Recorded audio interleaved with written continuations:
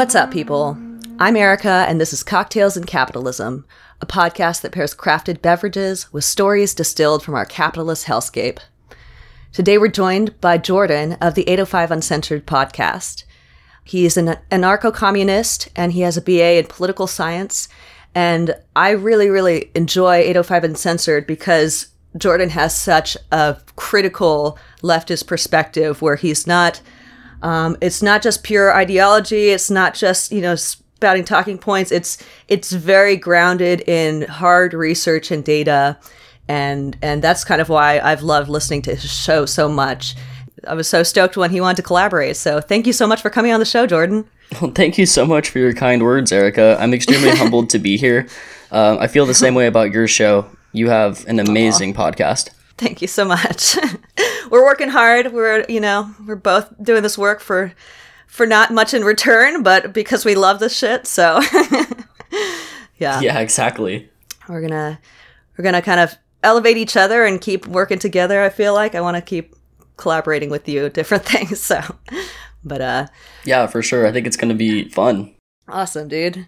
So yeah, I wanted to just share a little bit more about 805 Uncensored. The show focuses on leftist politics, on history, current events, spirituality, music, philosophy, and more, and it's all from an anti-capitalist perspective. And their guests include activists, authors, and even progressives that are running for office. So, and just correct me if I'm wrong, you guys release episodes Fridays and Saturdays? Typically, yes. Okay, awesome. Very cool. And you can find them on Twitter, on Instagram, on Facebook, and on YouTube. So go check them out. So yeah, and I am drinking the modified Hearst cocktail today. It's a drink that was drunk. Drink that was drunk? Is that a word? Is that right? Yeah, that's right. A drink that was I think drunk. It's drunken. Drinking? Drunken. Drinking. A drink drunken by employees of Hearst. William Randolph Hearst. We're crushing it. Crushing it. Jesse Torres, our resident anti-capitalist bartender, crafted a drink that was based on the Hearst cocktail and he called it the improved Hearst cocktail. And so later on in the show, he's going to do a segment where he explains how he made that cocktail. All right, so we're just going to jump into the content, though. I'm just going to hand over the mic to you, Jordan. All right, sounds good. So this episode, as Erica suggested, is going to be about William Randolph Hearst, and specifically cannabis prohibition. What went into that? It was greed, corruption, racism kind of coalesced together to criminalize cannabis, and really provided the stepping stone to the modern war on drugs that we see now.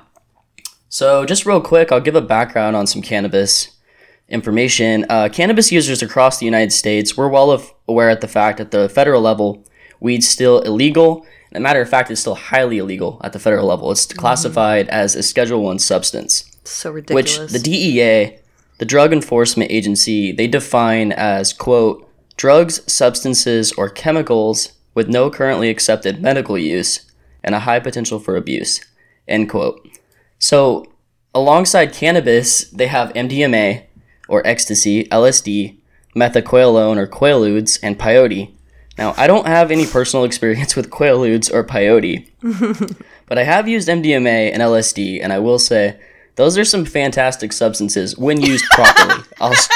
I'll stress that. Cheers to that. these should not be fucking Schedule I drugs alongside weed, which is awesome.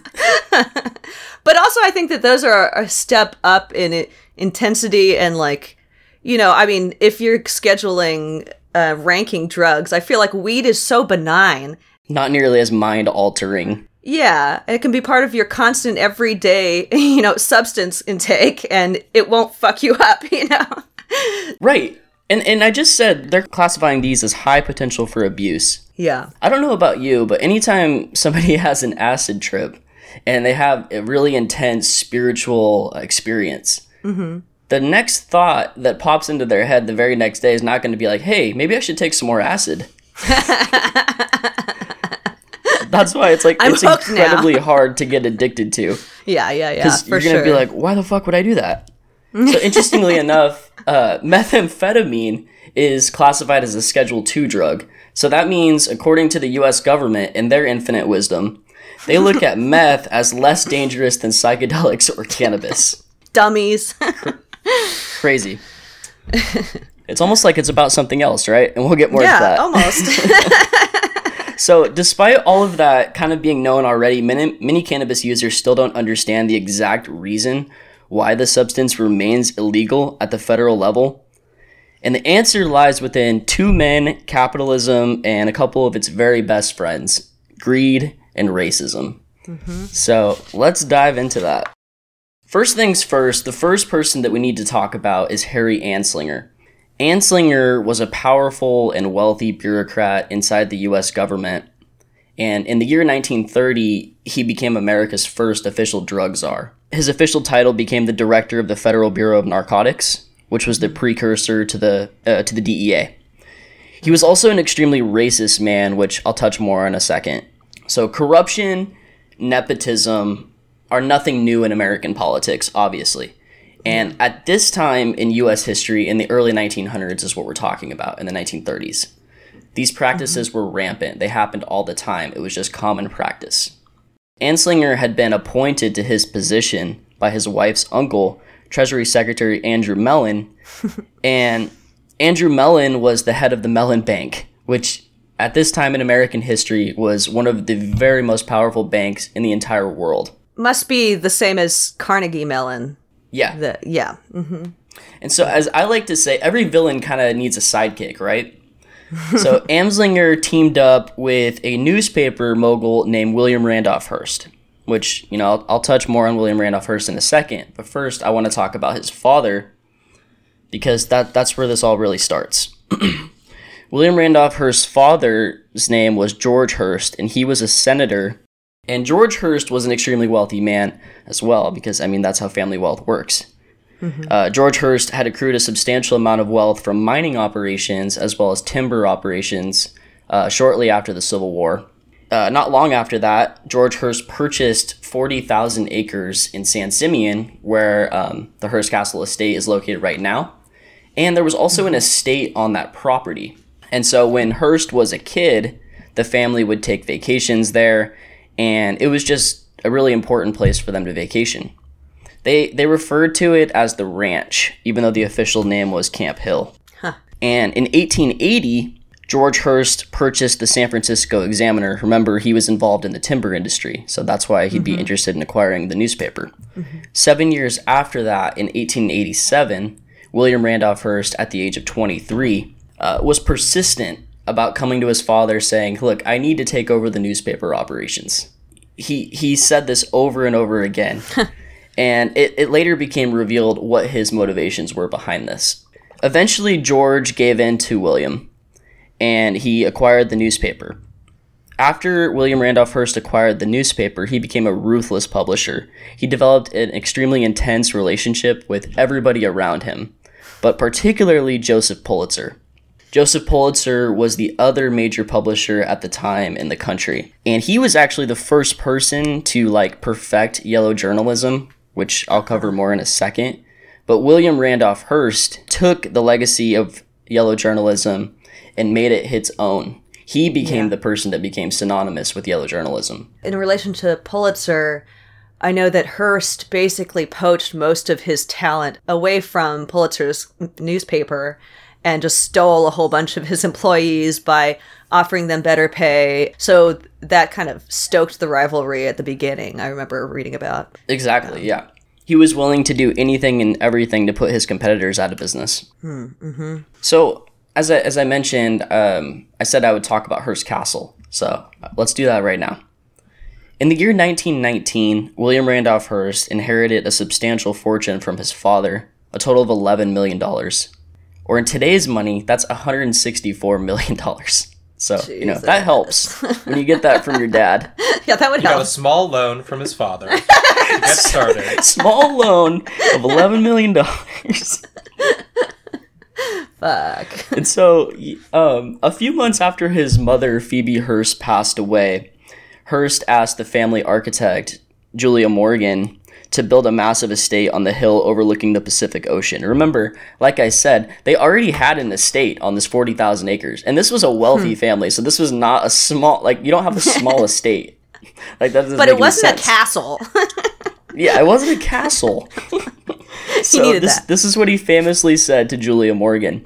He says, "I'd like you to build a nice little comfortable place on the hill." Hearst Castle. That's just wild. A little comfortable place. Having been there, and just to back up a little bit and give people a little context, one of the reasons why we chose to do this episode together is because we're both in the 805 area, in the same area as Hearst Castle, and where all the stuff was happening. Yeah, exactly. That's perfect. Perfect for both of us. Yeah. Julia Morgan was an architect at UC Berkeley, and UC Berkeley's chief patron was Phoebe Morgan, Hearst's mother. And so that's how they were introduced to each other. William Randolph Hearst saw the work that Julia Morgan had engaged in, and he was really impressed. So he said, "Look, I want you to build this estate for me." And so Julia Morgan and William Randolph Hearst developed a very close relationship with one another for over 20 years. Together, they worked on building the castle from the years of 1919 all the way up until 1947. Wow. There was a brief stopping period from 1939 to 1945 because of World War II. And she was really young too while she was doing all of this. Wasn't she like early 20s or, right out of college or something? I initially thought that, but I guess I was wrong. She was actually in her 40s, but she was still a pioneer for her time. She was still doing things that no other woman was doing. Yeah. She's known by historians as America's first truly independent female architect. In addition, she was also the first woman to study architecture at the prestigious School of Beaux Arts in Paris. She was also the first woman to own her own architectural practice and the first woman to be officially licensed as an architect in the state of California. Jeez, that is so incredible. Even in 2021, you rarely hear of female architects. Yeah. I work with a lot of female architects for my nonprofit job. But yeah, I mean, it's still fairly Pretty male dominated. male-dominated. Yeah, exactly. So, like I said, she was a pioneer at her time, and she would work closely with Hearst for over 20 years on this project. And in the 1930s, this was like the golden age of William Randolph Hearst. By the 1930s, Hearst owned 25% of all American newspapers. Jesus. Which is an incredible amount of power and influence you have over people. Yeah. He had over 20 million daily readers. And like I said, he amassed an incredible amount of money by perfecting the practice known as yellow journalism, especially in the year 1898, which was important because that was the year that the Spanish-American War took place. And can you imagine someone today controlling, hypothetically, 25% of the media that American people consume? That would be insane. Yeah, that would be if there crazy. was, one media empire that controlled that much. Can you imagine what kind of potentially negative, pervasive effects that might have on, American politics or, cultural divisiveness, anything like that? What if we had, one of the richest people in the world owning a newspaper? Yeah, that would be crazy. Yeah, what? Today. Yeah. Jeff Bezos. Whoa. So, seriously, in a way, he was kind of ahead of its time. He was kind of ahead of his time. Yeah. Because before Hearst, newspapers were very bland, were very dry. Pretty much, you just reported the facts and what was going on. Hearst changed that. Wow, boring. Facts? Who gives a fuck about that? Yeah, he said facts. You can create your own reality. Plus, people are much more interested in reading things that they want to hear versus things that they need to hear. That's what yellow journalism is, right? You mentioned yellow journalism. That's sensationalization. Yeah. Specifically, it's a style of journalism. I can't even really call it that, journalism, but it incorporates a highly sensationalized, eye-catchy headlines. Think of it as the fake news of the late 19th and early 20th centuries. These big, eye-catchy headlines that were not meant to give you any kind of accuracy or information about the world around you. It was just meant to increase sales. and get eyes on your paper. It keeps making me think about the fucking movie Anchorman. Yeah. Sean's shaking his head, but like the whole like, oh, Ron Burgundy is such a trendsetter because he's giving people what they want to see. He's not just reporting on the news. He's doing these sensational things. He's doing funny things. He's doing like, and then that dog ate a sandwich and walked home and took a nap. Like things that are like people want to eat that stuff up, you know?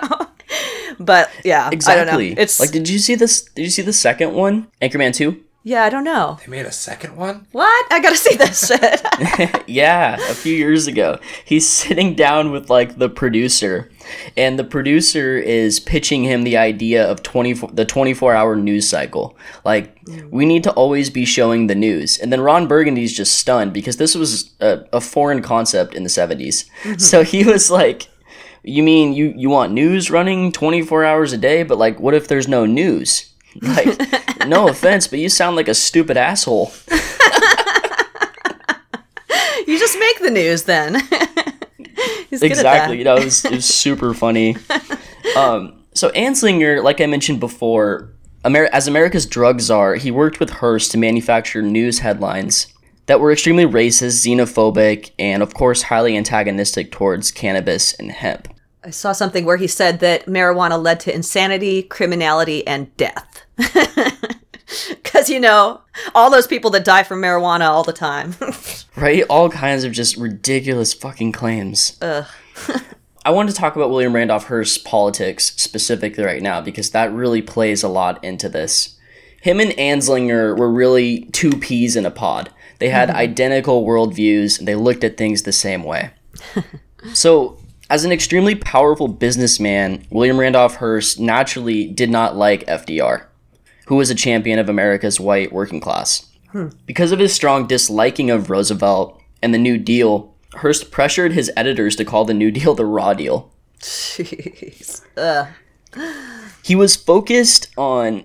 He thought that Roosevelt's approach to the Great Depression and saving people from complete economic collapse, he viewed that as too revolutionary. He wanted FDR to instead take an even more conservative approach where he just focused on saving capitalism. He looked at this as this could usher in a full-on like socialist revolution, which seems ridiculous. But it fucking it didn't do that, it saved capitalism, you know? Exactly. It did exactly what he wanted it to do. Yeah. So like it's important to note at this time in American history, because of the Great Depression, because of so much suffering that people were going through, socialism and labor unions were extremely popular. Based. I always have to throw in a couple of base every episode. Based. Oh man, can you do a dab, Erica? Can you? Like this? Yeah. Shut the fuck up. What? So besides these economic reasons for being against the New Deal, Hearst was also known for his strong disliking of minorities. And it was quoted in a biography of Hearst that, quote, Hearst hated minorities and he used his chain of newspapers to aggravate racial tensions at every opportunity, end quote. Cool guy. Yeah, real nice. Yeah, he's a super nice guy.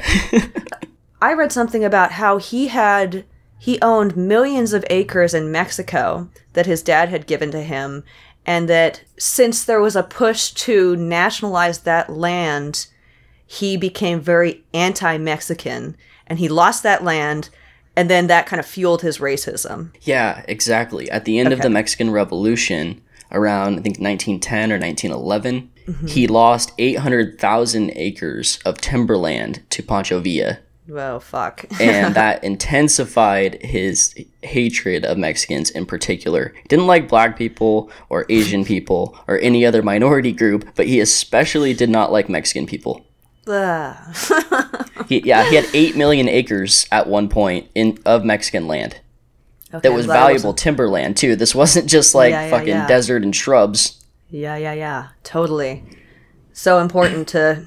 I feel like that's such an important connection, why his capitalist interests would be fueling his racism, you know? Exactly. He hated cannabis so much It was Hearst that authored the iconic MJ Tax Act of 1937, which was later replaced by the Controlled Substance Act of 1970 under Nixon. We could do an entire episode on Nixon, too. That guy was a fucking piece of shit. Yeah, for sure, dude. Royal piece of shit. Complete, absolute square. Fucking nerd.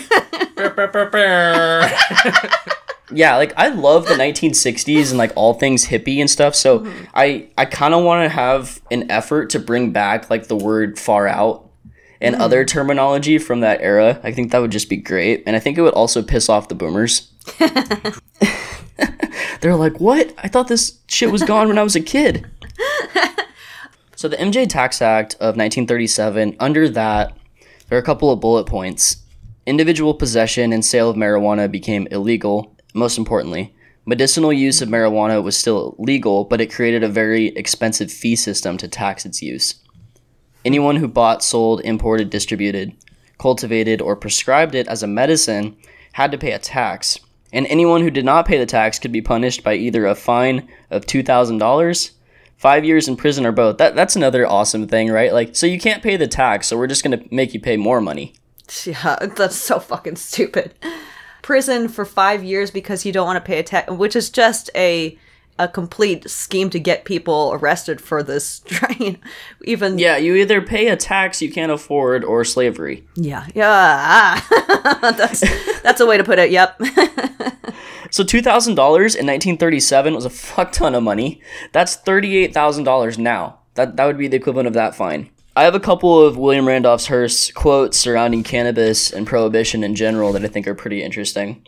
Mm-hmm. So he says, quote, users of marijuana become stimulated as they inhale the drug and are likely to do anything. Most crimes of violence in this section, especially in country districts, are laid to users of that drug. End quote. Man, whenever I use weed, I don't want to do anything. I know. And the last thing you want to do is be violent. Like, I want to sit on the couch and have a snack.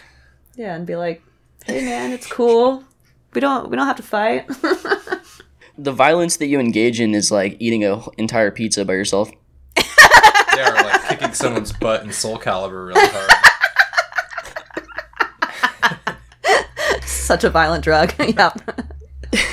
I accidentally spent like 4 hours watching cartoons. Cartoons can be pretty violent. Yeah, it's true. So he was also a pure-ass fucking hypocrite. Like, listen to what he said about alcohol prohibition versus cannabis prohibition. He had a completely different stance on this. He said, quote, I am against prohibition because it has set the cause of temperance back 20 years. Because it has substituted an ineffective campaign of force for an effective campaign of education. Because it has replaced comparatively uninjurious light wines and beers with the worst kind of hard liquor and bad liquor. Because it has increased drinking not only among men, but has extended drinking to women and even children. Quite a different stance on alcohol prohibition versus cannabis. Yeah, totally. I mean, prohibition has many negative effects. Some of these things ring true, but that's still hyper hypocritical when it's such a different stance. All right. We're joined once again by Jesse Torres, who is our resident anti-capitalist bartender. Cheers, Jesse. Hi. Cheers. Thank you. It's great to be here. So good to have you back. And thank you for crafting this delicious cocktail. It's a really, really good variation on the Hearst cocktail. I don't know if you want to kind of explain your thought process behind how you crafted all of this. Yeah, so basically we took the Hearst cocktail, which is already an established cocktail. It was a cocktail that was crafted in the old Waldorf Astoria hotel bar in Midtown New York. And they published a cocktail book. And in that cocktail book, they had the Hearst cocktail. It was basically a cocktail that already existed. It was a variation of a martini that used sweet Italian red vermouth instead of dry or white vermouth. And it also included aromatic bitters. But so it was basically a cocktail that was already in use, that was tweaked specifically for the people the journalists, the workers that worked for Hearst. So I took their recipe and I added absinthe, which was a common practice back then. They would add liqueurs like maraschino liqueur or absinthe to cocktails to improve them. And you'll see that in cocktail books at the time. You'll see like a cocktail for an old-fashioned, a recipe, but then you'll also see a recipe for an improved old-fashioned where they add absinthe. And it's the same way that like a Sazerac is made, because a Sazerac is essentially an old-fashioned, but it also has absinthe in it, which is like the difference. Whoa, I didn't realize that. Huh. Yeah. Gosh. So I didn't have any understanding of I didn't realize that the improved Hearst cocktail was actually like that's a formula for a name of a cocktail that has been used for a really long time. That's very cool. Yeah, it is really cool. Like they had standardized names and classes of cocktails back then that we don't really have today. We've kind of really like watered and dumbed down drinks in a lot of ways. We say that every drink is a cocktail now, when back then a cocktail was a certain class of drinks. Like when you ordered a cocktail at a bar, they would give you an old-fashioned. Like that's what a cocktail is. What? Yeah. I had no idea. Yeah, and if you look at all these old books, they're broken into the different families of drinks. So there's like cocktails, flips, daisies, fixes, bishops, and they're all different classes. And nowadays we just say cocktail, and that means like any kind of drink. But back then it actually meant a specific type of drink. Whoa, so cool. Yeah, it's really cool. It's unfortunate because Prohibition really killed adult and like professional drinking in this country. And then after that, it never really recovered. We kind of have gone downhill since then, unfortunately. But I know a few people that drink professionally. I mean, are you still staring at me right now? let's not get this wrong here. Like, yeah, we definitely drink professionally. I know I do, but yeah, like in the past like 15, 20 years, like things have changed in this country, which is nice. Like we've seen the resurgence of classic cocktails and a resurgence in the history and like going back to the roots and like doing things correctly and using fresh ingredients and using some of these more obscure ingredients that we didn't use before, but now we're using again like they did back then. So it's really great to see that, because the Hearst cocktail is really a drink that was of its time period. Like drinking this cocktail is like going back in time and drinking in the 20s or 30s. It's a really cool artifact at the time. Because have you all ever had a drink like this before? I don't think so. If you're drinking vermouth with gin, it's like a drier blanc. It's a white vermouth style, right? And that's like a classic martini. Normally, if you have like sweet vermouth, it's because you're drinking it in a Manhattan. Yeah. Right? And that's with whiskey.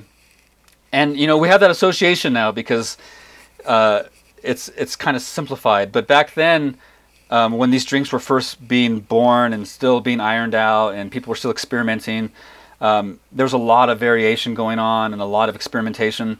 And this was like a unique artifact that just kind of never really made it past like the 40s, Wow. Like, how cool. You just don't ever see that. And I think it's really cool because this is like a moment frozen in time when the workers of Hearst were going down to the Waldorf Astoria and they were drinking this specific cocktail. Like this was the cocktail that signaled and signified that they were part of this group. They all worked for W.R. Hearst, and they are all part of like a club kind of, and this was like the signature drink of the club. It's really cool. It's a really cool piece of history. I wonder how much of that time that they spent drinking this specific drink, they were talking shit about Hearst. Because, all the time. He had a fairly good reputation personally, but then he did so many brutal things on a large scale that, so it's a weird combination. I also think it goes to show you that they were drinking at the Waldorf Astoria, which at the time was one of the best hotels in New York and the country. This was like a really upscale and dignified and well-known place. Enough that they published their own cocktail book, like Yeah. you got to think about that. Like, who else was really publishing books? Because just specifically for cocktails like that. Yeah. So the journalists obviously going there had great taste. They knew a thing or two. They were drinking this cocktail, which at the time was, mixing up some of the better ingredients. So they obviously had good taste. They were going to some place that was a bit fancier and a bit more expensive. So that means they probably had more money to spend on better drinks. Yeah. That's a good point. They probably weren't just living in abject poverty while working for Hearst. So they weren't going to the local hole in the wall, and drinking probably shots and beers like we do today, Yeah. They were actually having cocktails made by a really good bartender in a really nice place. So I mean that's kind of cool. Today, drinking this cocktail maybe is not necessarily a huge deal, but I feel like back then during this time, it was a bit more lavish. Yeah. And this just has such a the taste of it is so I'm a hardworking writer who's sitting in the smoky tavern, back of this room, sipping on this drink. I mean, it really has the taste for that kind of lifestyle, I feel like. Yeah, and something really interesting to note is that now we're used to this kind of ratio in our drinks where there's less vermouth. During the mid-century in America, we really got accustomed to using less and less vermouth in our drinks to the point where they wouldn't even put vermouth in the drink. It was just straight up liquor in a martini, right? But back then, a lot of the recipes called for more vermouth than gin or whiskey. So this drink is the inverse. It's more gin to vermouth. So that signals to me that these guys liked a stiffer drink for sure. They were looking to get a little bit more, hammered. And they were looking for a drier drink, and they were fucking drinking the wind. So, cheers to these guys for paving the way for us. Yeah, cheers. Drinking to win. Right? Yeah, it's really beautiful. I think the really great thing about this cocktail with the addition of absinthe is that it's so floral, it's so complex, it's very perfumed and aromatic. Yeah. And, that's something that I think has changed in the taste of Americans. Having a really perfumed drink like this was more commonplace back then. Really, huh? Yeah, you'll see drinks for chrysanthemum or arsenic and lace, which are really today you taste them, you're like, whew. It's it's really intense with the aromatics and the perfume and the flowers and everything like that. And today I think we're not looking for that necessarily. Yeah, I am. I mean, I am too. It's great. I taste this, I'm like, this is really delicious. I just want to keep drinking it. And that's why I really like this because, we're able to recreate and drink something from a specific point in time and really get a sense of place and taste. And I think it's really beautiful that we can recreate that. That's so beautifully said as well. I love your delivery with all of this shit. I'm so glad that because I don't know any of this context. I was literally thinking that cocktails, craft cocktails, have had this explosion recently and that there weren't really as many craft cocktails back in the day. But you're basically reversing my whole understanding of the history of cocktails. Yeah, cocktails were so much more prolific back then. Bartenders back then it was an actual career. It was a discipline. People, they mentored through and, they were journeymen and then they were craftsmen. They were basically, they moved up the same way you still kind of do in Europe, you see. It wasn't just a job you got to get through college, or it wasn't a job you got on the side to do something. People that chose to be bartenders, it was their profession. And they were really proud of what they did, and they took pride in that, and they took pride in the drinks that they made, and people respected that. Right until Prohibition, which really fucked America in a lot of ways for drinking. After Prohibition, we lost all that. We lost the profession side of it, and we lost the respect, and we lost all these beautiful ingredients, and we kind of fell into a dark ages for a while.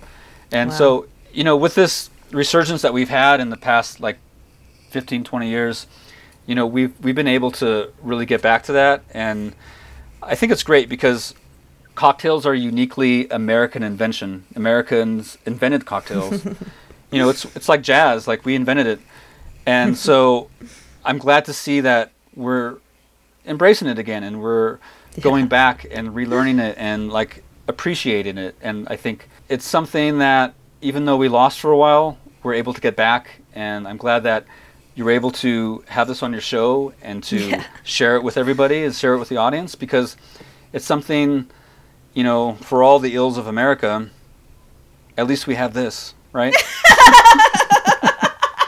What a note to end a segment on. Fucking A. Dude. Jesse, you're just the best. I'm so into this. Now I want desperately to do an episode on on Prohibition and how that changed drinking culture in America and how that changed so much else. So if you ever want to tag team that shit, we should. Yeah, let's do it. It's great. It's a part of history that I feel like Americans need to know. And I feel like, it's part of law and history, and I don't know. There's so much depth to it. I mean, it'd be a really cool subject to try. Fuck yeah. And I feel like you already know so much more than I do about it. So, Jesse, that was so fantastic. Thank you so fucking much for putting this segment together and doing all this research again. And this drink is fantastic. So this is going to be one that I drink again and again. Well, thank you. I'm so glad. It's really cool to be able to, go back and revisit cocktails like this, because, I've never had the Hearst cocktail personally. It's kind of like a really obscure cocktail. I have a bunch of really old historical cocktail books, and I went through every single one looking for this cocktail, and didn't find it in any cocktail book. Doesn't exist. It only exists in the Waldorf Astoria cocktail book. Wow. That, I think, really signals how much of a niche thing this was. It was really a drink of the workers here, and Waldorf Astoria kind of cemented it in history when they wrote it in their cocktail book. Otherwise, we would have never known. And I think that's really cool that we actually have this piece because they decided to write it down. It's delicious. I'm glad we did, because we would have never known, and it would have been lost to history as just some weird little artifact side note, Totally. And we can almost stand in the place of the people that were working for Hearst and kind of experience a bit of what they were experiencing. Very fucking cool. Now take these brass knuckles and this gun and get out there and sell some newspapers. Yeah. See? And you're all fucking loaded up on gin and vermouth. It's great. Perfect. Well, thanks so much for joining us, Jesse. This is so much fun. Really fucking appreciate it. Thank you. It's so good. Till next time. All right. Till next time. Cheers. Cheers. So, as I stated, Anslinger had a close relationship with William Randolph Hearst. They looked at the world exactly the same way. They were both extremely racist and had financial motivations behind their crusade against cannabis. And the following are some of Harry Anslinger's quotations regarding people of color and cannabis users, which he was clearly not a fan of. And that'll be really apparent in a second. I have a trigger warning here for extremely racist, violence, and offensive language. Quote, "Marijuana is the most violence-causing drug in the history of mankind." Fuck. He says, "You smoke a joint and you're likely to kill your brother. Reefer makes darkies think they're as good as white men." Woof. Fuck. Woof. Whoa. But I do like to think that weed is liberating as a substance. It makes you think that you're free from things, but that is the worst fucking thing that you could possibly say about what weed does. Oh my god, yeah. Ugh.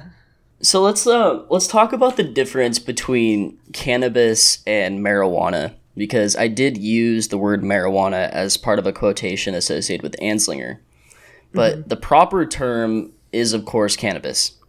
The word marijuana came to be included into the American lexicon out of pure racism that was incorporated by Mr. Hearst and Mr. Anslinger.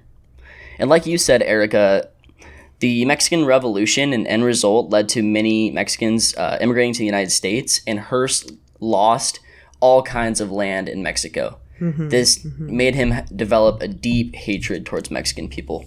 In 1930, the same year that Anslinger was appointed the drug czar, Anslinger and Hearst used the term marijuana consistently because they knew that white Americans would associate it with Mexican Americans, and so it was easy to demonize it and implement racism. Historians think the main motivation for Hearst's hatred, like I said before, was because he had lost 800,000 acres of land to Pancho Villa at the end of the Mexican Revolution. This, of course, was happening because the Mexican people were uprising against complete capitalist control over their land. I mean, like, a central focus of this podcast is going against capitalism. So I definitely wanted to add that in. Hearst, at one time, had an astonishing 8 million acres of Mexican land. And like I said, this was valuable land. This wasn't just desert. This was timberland where you could make millions and millions of dollars. Hearst used his powerful tools and resources in the media to demonize the Mexican people as much as he possibly could. And sadly, the campaign that he used worked. U.S. states began spouting the exact same bullshit that Anslinger, Hearst, and other politicians that did not support cannabis use were spouting. This was actually pre-1930s too. Like, there were marijuana and cannabis laws implemented as early as the 1910s in multiple states. I love that I got somewhat of some weed history here that I just was totally lacking. Like, I feel like I need to know so much more about that. Yeah, the shit's like right up my alley. And what started a lot of this too is, like, I've always been a big fan of Family Guy, and like years ago, there was an episode about weed, and Lois is arguing with Brian, right? And then Brian's like, "What are you talking about, Lois? Like, you've smoked weed. Don't be a hypocrite." And then she's like, "Well, weed's illegal because so and so." And he shuts her up. Like, no, weed's illegal because William Randolph Hearst ran a smear campaign. What? I would never have thought that show would be delivering that information. Yeah, you can actually learn a lot from that shit. That's awesome. I wanted to talk about jazz music, racism, and its relationship with cannabis right now, because that's also a central focus of this. Anslinger and Hearst hated jazz music. Man, these guys suck. Yeah, they suck so much. They suck so bad. Just hate everything cool. Yeah, they have no chill. Like, music? Cannabis? Crazy kids. These black men that just want to smoke joints and play music. How violent of them. Yeah, God. How violent. Hearst famously published a newspaper article with zero evidence stating that 3/4 of violent crime was marijuana related. And of course, they were so opposed to jazz musicians because jazz musicians would frequently use cannabis because of its creative and psychoactive properties. And they were black. They started running extremely racist articles equating, once again, trigger warning here for this quote. They ran articles stating that crazed Negroes were raping white women and playing voodoo satanic jazz music. I mean, the second part of that sounds dope as hell. Voodoo satanic, yeah. I mean, I would definitely be into that band or that genre. So, really what we're getting at is something that's deeply entrained in American history, which is a concept called the sanctity of white womanhood. This is the belief that white women constantly needed to be protected from men of color, particularly black men. Yeah. And it was one of the primary driving forces in lynchings of primarily black people across America. Most notably, so you would have just bullshit false claims of a black man raping a white woman, and that happened all kinds of times across the United States history, and notably that was the driving force behind the 1921 Tulsa Race Massacre, but there were countless other racial massacres and incidents that occurred because of that factor. Yeah. That's such a classic xenophobic trope, right? Like, they're coming to take your women. Yeah. Oh, totally.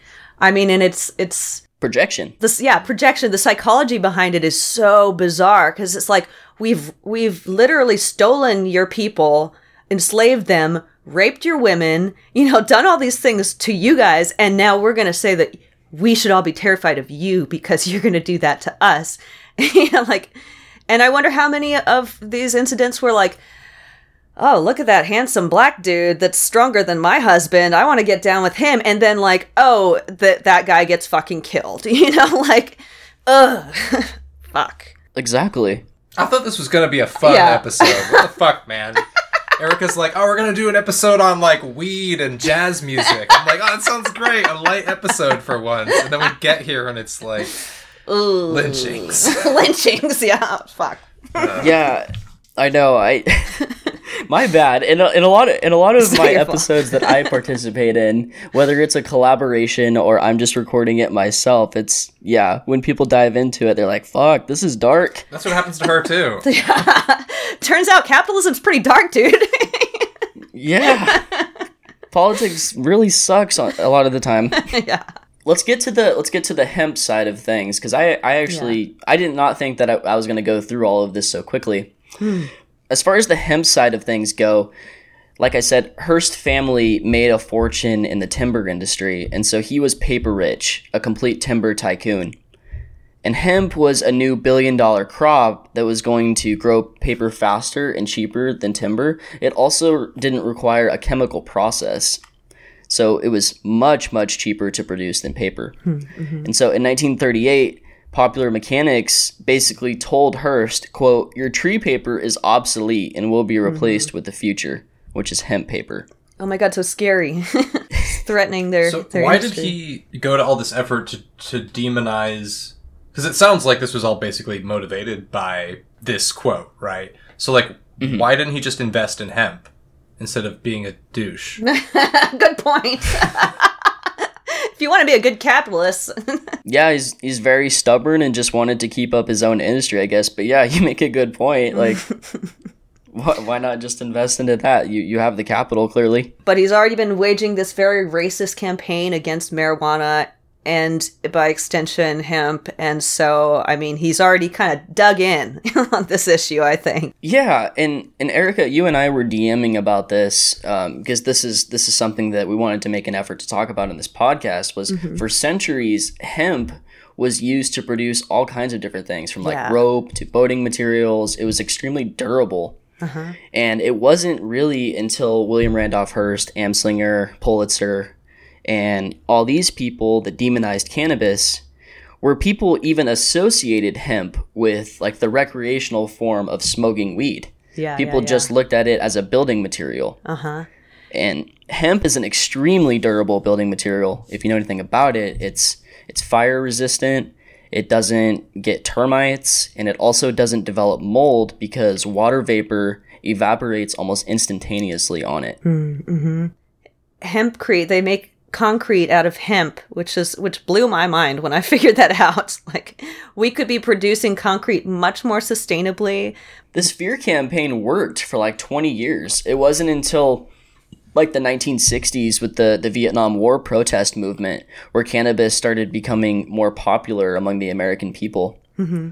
Mm-hmm. And then, nowadays we're seeing a lot more progress. I think over 20 states have legalized it in some form or another. And so, things are definitely improving, but we're still dealing with very much so the lasting legacy of what these men did to wage this fear campaign against cannabis and hemp. I just wanted to add that even with the legalization of weed in different places, the commercialization of it on such a mainstream basis has really displaced a whole bunch of small-scale farmers, has put so many people that were living off of weed in a very peaceful and sustainable way, and selling it and making all of their money that way. Now they're out of business because these big, huge fucking weed companies, conglomerates or whatever, are just going through and buying things up, and it's so hard to compete even when it's made legal. Absolutely. Yeah, that's why one of the things that I thought was really cool is I saw a number of states, I think Connecticut or Rhode Island, somewhere on the East Coast, were doing it, where they essentially passed a law where every marijuana dispensary has to be a worker co-op. So Wow. they don't have to worry about those big conglomerates going in there like big tobacco or big alcohol, which I think is awesome. Holy shit. Yeah. I want to do an episode just about that because that's brilliant. That's so cool. Yeah, I can see if I can find more information for you. I also wanted to say, yeah. Even though we're making progress, we still have over 40,000 Americans that are in prison because of cannabis. Like, why, if it's legalized, why do they have to stay there? It's so fucking stupid. Because of slavery, because of 13th Amendment, because, profit motives. Exactly. So William Randolph Hearst ended up passing away in 1951 in Los Angeles. And Julia Morgan, the architect that worked on the castle, passed away in 1957. And after that, they completely gave Hearst Castle and the property to the state of California, where it's since been basically turned into a museum. The castle draws 750,000 visitors annually, which is a lot of people for a pretty small area. Yeah. Totally. Like awesome. Big Sur, which is north of San Simeon and Hearst Castle, but you have to go through there to get there, actually, I found out, draws more people than Yosemite. What? What? That's on a crazy. yearly basis. I know, so tiny. Just yeah, I never would have guessed that. And you always see like zoos of people in Yosemite. So wow. Yeah, it's crazy. Did you touch on at all the Chicago circulation wars? Did you hear anything about that? Because that shit was crazy. I'm not familiar with that. I think it was between like 1910 and 1912, or it's like, around that time. Hearst buys a newspaper in Chicago, and there's like this kind of circulation war where they're trying to put the other newspapers out of business and stuff. And then they hire the newsies that they're using to distribute the papers. They're basically telling them to like distribute it by force. Like, well, they armed them. They armed them, saying like brass knuckles and guns and shit. Yeah, like go out and make sure that people buy these papers and take down the other newsies from other newspaper companies, like take them down. There were like 27 newsies killed in 2 years. And there were police officers that were beaten by these like warring gangs. And then these are kids. These are kids, yeah.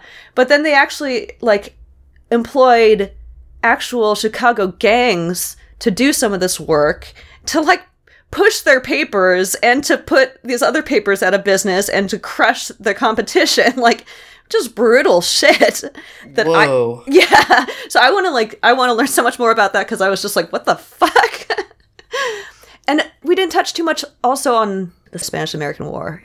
Yeah, so basically, he used his newspapers to scapegoat Spain. The USS Maine, just for context for your listeners that might not know, was a warship that was stationed in Havana Harbor. Mm-hmm. So in 1898, William Randolph Hearst wanted to go to war with Spain. At this time in history, we were pretending to be friends with Cuba. And so Hearst spreads this information that Spain sinks the USS Maine is determined to get us into war. And it worked. The American people went crazy. People in government went crazy. Mm-hmm. And then we got into a full-scale war with them. Immediately turned our back on the Cuban people. Started sending in American corporations, taking sugar plantations in Cuba. And then shortly after that, the American mafia came into Havana. Havana was the original Las Vegas. In the 1930s, 1940s, 1950s, all the way through there, wealthy politicians, business leaders, bureaucrats, etc. would go down to Havana, and they would engage in activities that they would never imagine being able to do in the United States. Gambling, prostitution, stuff like that, all of that shit that goes on. Okay. Yeah. Wow. Enslavement. Oh, nice. Ugh, god damn it. And then there was no evidence that the Spanish torpedoed that ship. No, they didn't. All the evidence indicated it was a complete accident. It was our fault. and that we accidentally lit a fire or something, and that created something. So it was completely fabricated by Hearst, getting us into this fucking war. Yeah, think of it as like the first Gulf of Tonkin. Yeah. Fuck. Damn it. And that's the only war the U.S. has fought without a good reason. That's the only time it happened. The only one. Crazy. It's crazy. Oh, man. So, yeah, that was one of the earliest examples in American history of the media creating a war. Yeah. So he got his hands in all kinds of good shit, you know? Really. Yeah, he could do whatever he wanted. Anything that he wasn't able to do, he was determined to make happen. Just unbelievably ruthless. Oh, there is one thing I wanted to read. Because Hearst Castle, in its heyday in the 20s and 30s, was known as having movie stars and Hollywood's elite. And so somebody asked Hearst before why he wasn't interested in working in motion pictures. And his quote says it all about the type of person that he was. Just a vindictive fucking bastard. So Douglas Fairbanks Jr., this is from the PBS documentary, American Experience, Citizen Hearst. Douglas Fairbanks Jr. remembers his father asking Hearst why he preferred concentrating on newspapers with their limited regional appeal rather than spending more energy on motion pictures and their worldwide audience. Fairbanks recalls Hearst saying, quote, "I thought of it, but I decided against it because you can crush a man with journalism and you can't with motion pictures." Wow. Fuck? What the fuck? I mean, that's wrong. I'm sure you can crush a man with motion pictures by just fucking making a movie about him and, you know, smearing him, but like... Oh, yeah. I'll get to Citizen Kane in a second. Oh, yeah! There you go. I didn't realize that was shitting on him so much. I learned that in my research, which I thought was super interesting as well. So William Randolph Hearst was America's first true media mogul, and his extremely wealthy and powerful status was the real-life inspiration for Orson Welles' Citizen Kane from 1941, which is widely considered to be one of the greatest motion pictures in history, if not the greatest. Yeah. And it was a brutal depiction of the mogul.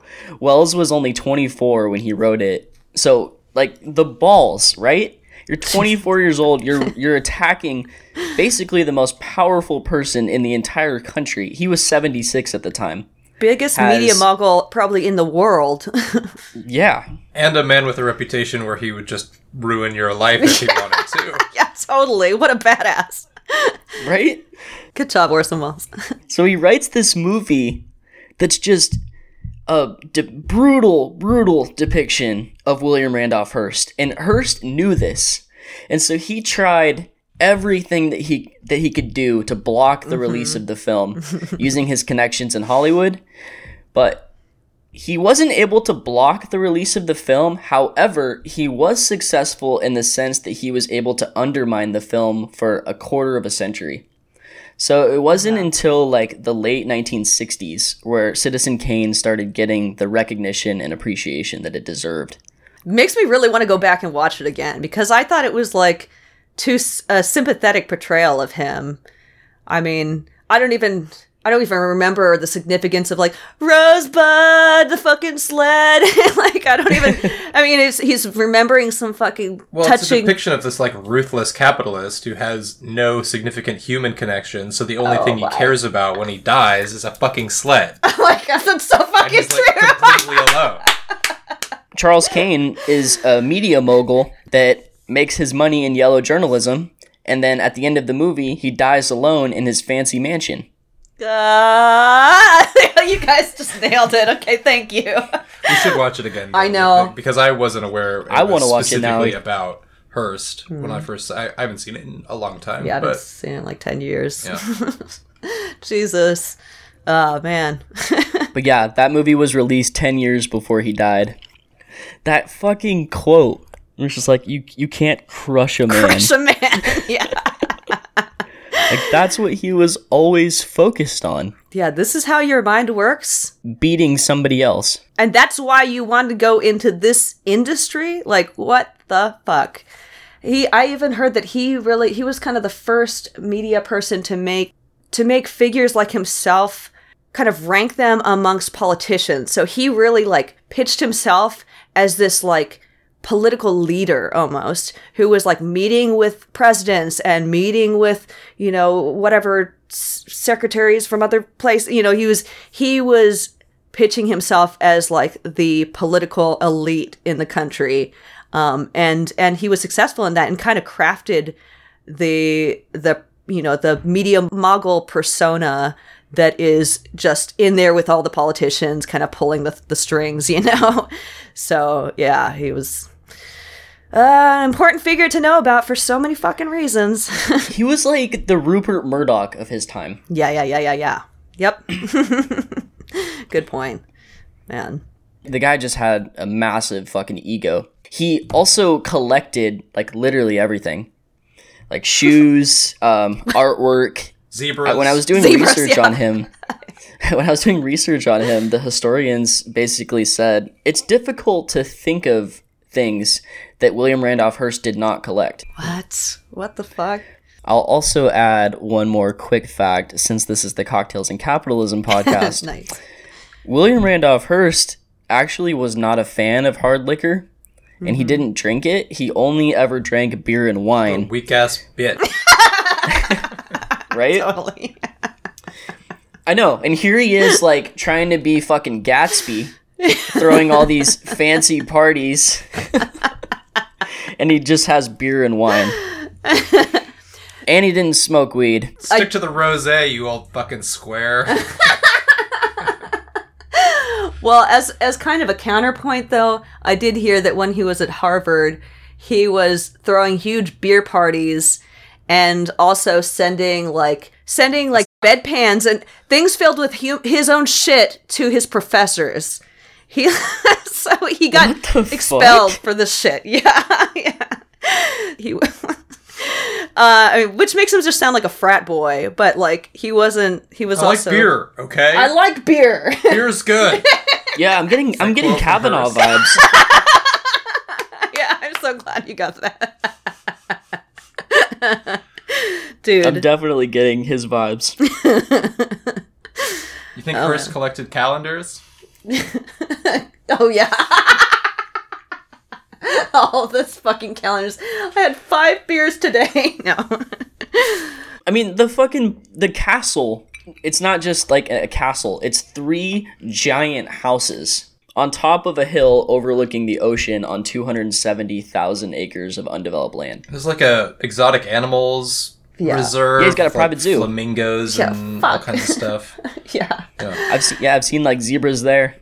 And I think he used to have even more crazy exotic animals for a while back in the day, which is probably not great for those animals because it's like California coast, you know, like not the best, but he wasn't too concerned about that. No, it's just entertainment. Like, I can own these animals and you can't. Yeah, exactly. Suck on that, Americans. Just a prestige thing. Yeah, but a tremendous asshole. What a way to end. Before we started recording, I wanted to make an effort to say that since I'm in the Central Coast 805 area, whenever I drive through San Simeon, Hearst Castle area, I make an effort to pull over to the beach and make sure I light up a joint as just a giant fuck you to Mr. Hearst. Dude, cheers to that shit. That's the best. Fuck you, dude. You know, the next time I drive around there, I'm going to observe your ritual. I'm going to do the exact same fucking thing. Please do. Spread the tradition. I love it. I feel like that's like the best note we could possibly end on, really. Putting the bud in rosebud. Is that anything? Yeah, that's a thing. Okay. You did a thing. Such a good place to smoke, though. Oh, man. Gorgeous. Yeah, spectacular. Water's so pretty. Oh, my God. Yeah, the rolling hills, the green of, like, these grassy rolling hills. So nice. If you guys can go and check it out. I mean, I know it's kind of expensive to go and tour it, but it's a beautiful area. Definitely worth checking out. Yeah, for sure. You did such a beautiful job of putting the story together. I can't thank you enough for like just pouring yourself into this research and for like opening my eyes to the story of William Randolph Hearst, which I knew very little about, even though he's someone that's in my area or was in my area and the history is right here. So thank you for suggesting this topic and for teaching me so much about it and teaching our audience about it. It was fantastic, dude. Yeah, absolutely. Thank you again for letting me come on your show. This has meant a lot to me. I love your podcast. You always have amazing guests on here. I just feel, I don't know, I'm like a loss of words. I'm like, wow, you actually want to hear what I have to say? Dude, fuck yeah. I've literally loved listening to your show. So, and your takes on things are really clear, really based in fact, really based Really in... based. Really, super based. And like everyone else, go check out 805 Uncensored. The show is great. The material that they cover is great. If you want, I listened to an episode about China recently. You did such a fucking good job about covering that topic and the history there. So do you want to give some links or not links, but do you want to tell people where they can find your show? You can listen to my podcast wherever you get your podcasts, including YouTube, Spotify, Apple Podcasts, iHeartRadio, all those major ones. As far as like social media goes, you can find me on Instagram at 805 Uncensored Pod. I'm also on Twitter at 805 Uncensored. That's where I'm most active. I'm on Twitter all the time. You seem so well adjusted for being on Twitter all the time. Yeah, I mean, I have my mental lapses, but I'm somewhat okay. If you want to get in contact with me, you can also send me an email. I'm reachable at 805uncensored@gmail.com. That's pretty much it. Dude, rad. That's perfect. Well, thank you so much, Jordan. I really had such a blast with you. This is a really great time.